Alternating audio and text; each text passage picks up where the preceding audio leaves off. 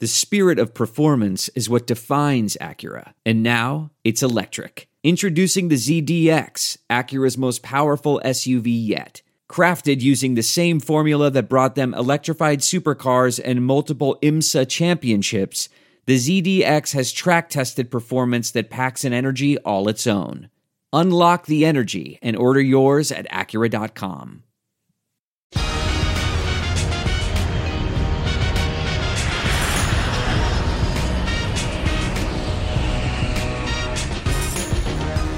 Hey everybody, welcome to Takeoff with John Clark, presented by NJM Insurance, and we're talking Flyers with the GM Chuck Fletcher. He gave the team a makeover. They're getting ready for the preseason and, of course, the regular season. Here is a deep conversation about your new look Flyers. Welcome in our special guest, Flyers General Manager Chuck Fletcher. Appreciate you joining us, and you're pretty happy that everything is getting going now and you kind of have things more in order this year after a year and a half of the pandemic? Yeah, we sure hope so. It's great to have everybody back in the rink. Our whole team is vaccinated. Knock on wood, we're in a good place now, and it's exciting. Training camp will be different. We'll have more scrimmages. We'll have fans back in watching our practices. We're going to have preseason games this year, which we didn't have last year. So I think we're excited just to get back to the old routine and build our team the way that we hope we can, and get through the next 3.5 weeks, and get ready for a really good regular season. There's no distance too far for the perfect trip. Hi, checking in for... Or the perfect table. Hey, where are you? Coming! And when you get access to Resi Priority Notify with your Amex Platinum card... Hey, this looks amazing! I'm so glad you made it. And travel benefits at fine hotels and resorts booked through Amex Travel, it's worth the trip. That's the powerful backing of American Express. Terms apply. Learn more at americanexpress.com/withAmex. When the pandemic hit, you guys were the best home team in all of hockey, and then that's all gone. Are you hoping to get that mojo back with a full house at the Wells Fargo Center? I hope so. We stunk at home last year. We were real good. A couple of years ago, historically, we've been a strong franchise at home, and our big reason for that last year was different, empty building. We didn't play well, and you know what? Sometimes you have the fans. You have a little bit of a tough start. They get on you, or they cheer if you make a good play, and you get that momentum going a little bit again. And it'll be great to have home ice advantage, because it's a tough building to play in, Wells Fargo. Really, really tough building to play in, and you hear it all the time from visiting teams when the building's jammed and we're playing well. There's no place to hide on the ice out there. So we want to get back to that, and we hope we can get the fans back and we can earn their cheers and make that a loud, unforgiving place for our opponents again. Last year you said the makeup of the team maybe just wasn't quite right, and you wanted to change that. You certainly have. What was it about the makeup that you wanted to change, and do you think you've done that? We believe we have. Last year I thought we were too young. And at sometimes those younger players played fine, but when adversity hit, when we struggled, I just felt we were a little bit young. I thought our leadership group wasn't quite big enough maybe to handle some of the things we were dealing with. We didn't have a lot of experience dealing with in a pandemic. Unfortunately, we had COVID kind of ravage our team. There was a lot of things. I think if we had a few more veterans, it may have been easier to get through. So particularly on defense this year, you look at Ellis, Ristolainen, and Yandel combined, they have over 2,100 games of NHL experience. The guys they replaced had about 600. So we picked up 1,500 games of NHL experience on the back end alone, never mind up front. Hopefully that experience will come in handy. It's a long year. There's going to be adversity. There's going to be things that go wrong. And when you have players that have been through those battles, have seen the ups, seen the downs, all the old cliches, but that kind of lived there and done that, I think it'll help our group. So we're excited about that. You mentioned some of the guys you brought in, and then there's Cam Atkinson. So it wasn't just the play on the ice that was important to you. It was also kind of how they would fit into the room and maybe an attitude and a mentality that they bring with everybody in the room? Yeah, we brought in some players with big personalities, and I mean that in a good way. Atkinson, Keith Yandel, Ryan Ellis is a proven vet, but guys like Atkinson and Yandel, I don't think they have bad days. They come to the rink, they're bouncing off the walls, they're funny guys. They put the time in, they work, they compete, but again, there's a real personality to this group that I think we may have been lacking a little bit last year. A lot of experience, a lot of character, and they're good hockey players. But I do think the room's going to be a louder, more boisterous room. And hey, it's a long year. There's times you need some energy. You need some guys coming in with the sunshine pump, and I think we'll have that this year. And it seems like, okay, you've got a lot of new players, but a lot of these guys know each other and they're friends. So does that help kind of having that relationship already there with some of these guys for the chemistry of the team? Well, it wasn't intentional, but it worked out that way. It seems like everybody has some connection to Kevin Hayes. He's kind of seems to be the godfather of this whole offseason transformation, but it was unintended, a little bit serendipitous in that sense, how it all came together. But they all, I mean, Derek Brassard has a connection with all these guys, Cam Atkinson, Keith Yandel. You go right through it. It seems like they all know each other in different ways. But it'll be a fun group, and hopefully that familiarity pays off over the long stretch. And again, having all these veteran guys will take some of the pressure off our younger players and maybe allow the younger players just to focus on playing, and that'll help in their development as well. You mentioned the 6 degrees of separation with Kevin Hayes. Some of the guys you mentioned with Kevin also played for Alain Vigneault. Was that Alain saying, hey, I need some more of my guys that know how to play my way, or guys in the locker room that'll kind of take that message to the younger guys, an extension of the coaching staff? I think with Derek Brassard it was. We were looking for another player to provide depth, another veteran player. And sometimes when you're bringing a player and you're asking them to play a bottom six role, the minutes aren't huge. In this case, the fact that Derek knows AV, played for him, AV knows Derek will really help in terms of the communication, the expectations for that role. And I think it made both Derek and AV feel comfortable about the role, knowing that they both had been through that process before with the Rangers. So, some of it just kind of happened. They were the best players available, but in Brassard's case, it was certainly, if we're going to bring in that type of veteran player, why not bring in a player that AV knows and trusts? You had probably the biggest makeover, I believe, in the NHL in the offseason, and I think you said it was a long offseason, so guys were able to get in shape. They were able to get their bodies right. How disappointing was this that Kevin Hayes, right before you're getting everything going, felt something again? And it looks like he's going to be out from what you guys say, a month and a half to 2 months. Yeah, you're looking at 6 to 8 weeks. I mean, it's really unfortunate.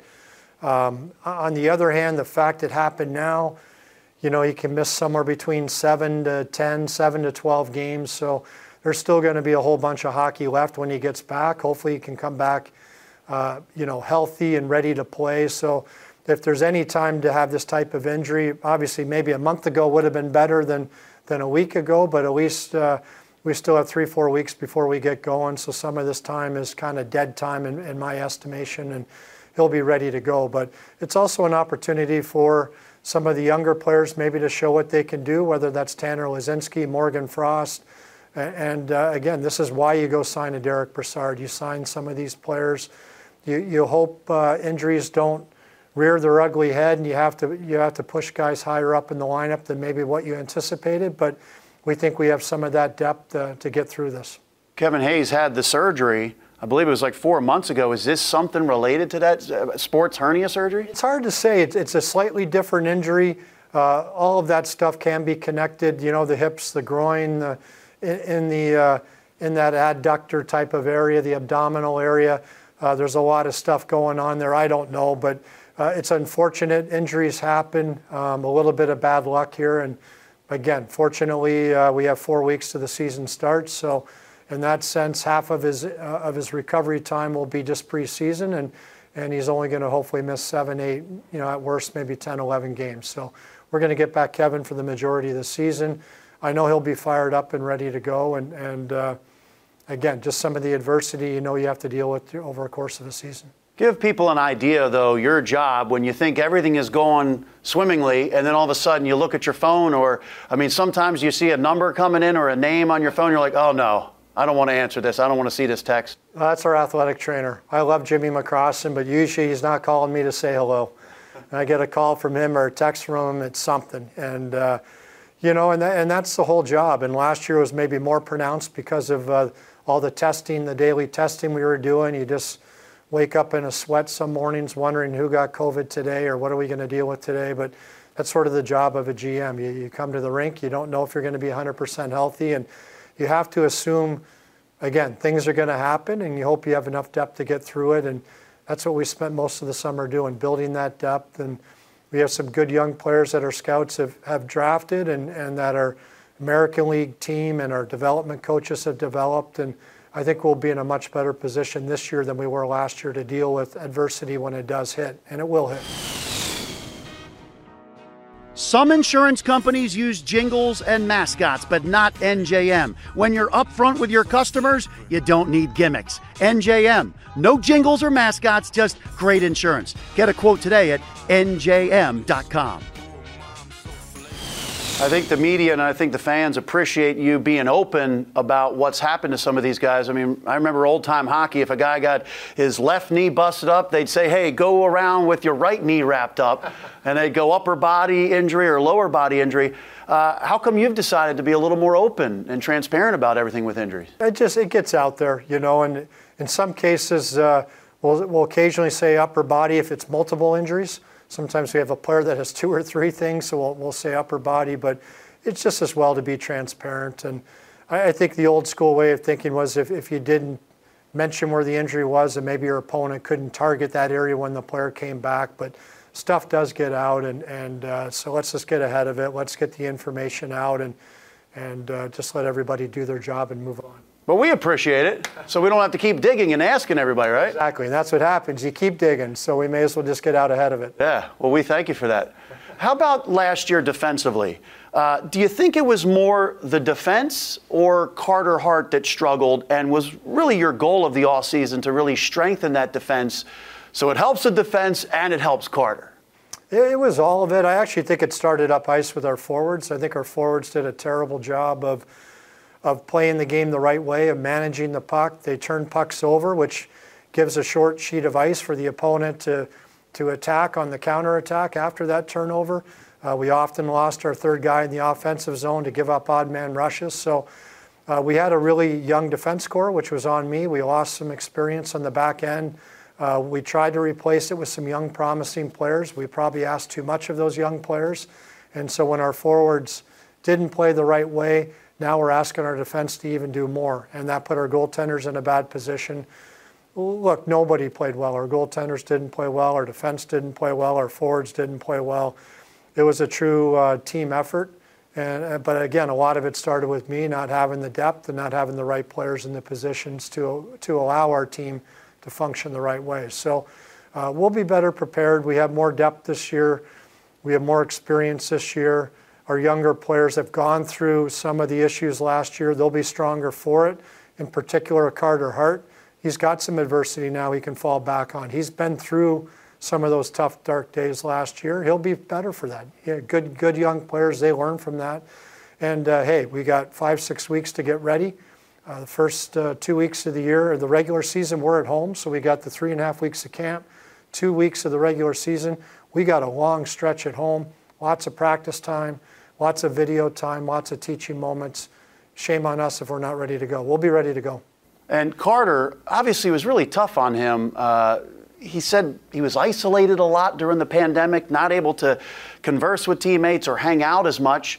And you're going to have ups and downs as a young player. So do you think he's in the right mental space now, putting that behind him, but also learning from it and showing up here with that right attitude? Yeah. Look, everybody in the world went through the pandemic, and so we're not making excuses. But I will say when times are tough, and you're going back to your own apartment, you can't go out for dinner with anybody, you can't go to a movie, you can't go to a sporting event, you're stuck in your room by yourself, your family can't come in and see you. Well, I think when times were tough and you're struggling with other issues, the isolation doesn't help. Maybe when things are going well, it's easier to deal with that isolation with some of the challenges the pandemic brought for all of us. When you're single versus a family, I think there's different challenges some of these young players faced, in particular when you're struggling. I think it'll make him stronger for sure to go through that. Look, this guy's been a top goalie at every level. His pedigree speaks for itself. A top junior guy, he's won a World Junior Championship, been a top guy in the American League, won a playoff series in the NHL. He's been the guy. He's going to be the guy again. But, things don't always progress in an upwardly mobile fashion. It's not a linear line steadily growing north when you're a young player breaking into the league. There's going to be some challenges. He'll grow from it, he'll learn from it, and he's going to be a real good goalie. With the defense that you've assembled now, you guys still going to work through about the best pairings and the best way to get them on the ice? And with the defense, do you think you've got enough scoring with, like your top 6 forwards there? Yeah, we believe, we have enough scoring. We have 3 lines we feel that can contribute offensively. All 4 lines should be above average to good defensively. On defense, I think it's a stronger, more experienced group. A little bit more competitiveness, some guys in particular that are better penalty killers, which was a big issue for us last year. Atkinson and Thompson up front are strong penalty killers. Ellis is a really strong penalty killer. Ristolainen is a man that brings that physical presence to the front of the net. So we think as a group, we plugged some holes, but we brought some guys in that will help in situations, whether it's defensive zone faceoffs, whether it's penalty kill, whether it's physicality. We think we've improved certain areas that will lend itself to having a better defensive team effort. You talked about having some big personality. I've seen some of the interviews with these guys. I think Philly likes it. Who do you think out of all those guys we're going to have to bleep more on the Flyers postgame shows? I don't even know, but there's some energy there. There's some guys that I think will be honest. They'll come clean. I think the fans will like that. But again, every day around here, I walk down, over the last couple of weeks when the guys have been congregating, skating on their own. You hear them laughing. You hear, loud voices. You hear them going after each other, giving each other the gears, and you hear the energy on the ice when they've been scrimmaging amongst themselves. So there's a lot of energy here, and we're excited about that. I think the players like the new look. I think they feel the energy, and it's definitely a different feel around here. You guys have really hit a benchmark here of getting 100% vaccination. I mean, that's very impressive. Were there some guys that holding out? Did you have to push, or how did you get to 100%? No, we didn't have to push a lot of guys. I mean, we did have some guys that were in Europe in the off season and didn't have access to the vaccines that are readily available in North America that you need to have for the NHL, NHLPA protocols. There's only certain vaccines that are recognized. So some guys had to wait till they came back here to get the vaccination because they just physically couldn't get it in their home countries. But our guys, we had some guys ask questions that wanted to be educated. There was a lot of resources available to them. They, I think they got the information they wanted, but at the end of the day, we didn't have to push at all. The guys got it. Again, in some cases, there were some availability issues. They had to wait till they came back to the New Jersey, Philadelphia area here, and once they did, everyone's vaccinated. We're ready to go, and we're excited. The rules are, when you're fully vaccinated for a team, the rules of engagement are much better. We can go to restaurants. There's more things we can do in a group when we're together, and I think it'll make life much easier, and guys will be much happier. How about Sean Couturier? He told us that he could have gone for more money, could have gotten all the money, but didn't need all of it. He wanted to leave a little bit there maybe for the team, but he's happy here. What does that say about Coots as a guy? Well, it says a lot about him as a guy, but let's not kid ourselves. We still gave him some money. He's doing all right. But no, in our business, that cap number is so critical. We found different ways, I think, of extending the money over term and lengthening his contract, and we provided him probably more signing bonus than what the regular player would get. So we did some different things, I think, that were important for Sean, and in turn, he gave us a great cap number. And he's our, I'd have to say, our best player right now. He's one of the leaders of our team, and he's going to be a very important part of our club for the next 9 years. So, the fact that cap number didn't have an 8 in front of it, didn't have a 9 in front of it, was really important so that we could build the group around him and hopefully build the best team possible to try to win Stanley Cups while he's here. And he recognized that. He wanted that. He wanted to get paid, don't get me wrong, but he wants to win. And he understood there was a little bit of a balance there. And I think, in my opinion, at least, he struck the right balance. And we appreciated working with him.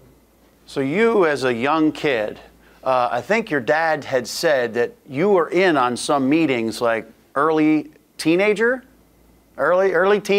Yeah. Some big team meetings. I mean, how cool was that as a kid, teenager, to be sitting there with your dad and hearing about some big decisions? And were you kind of born to be in this job?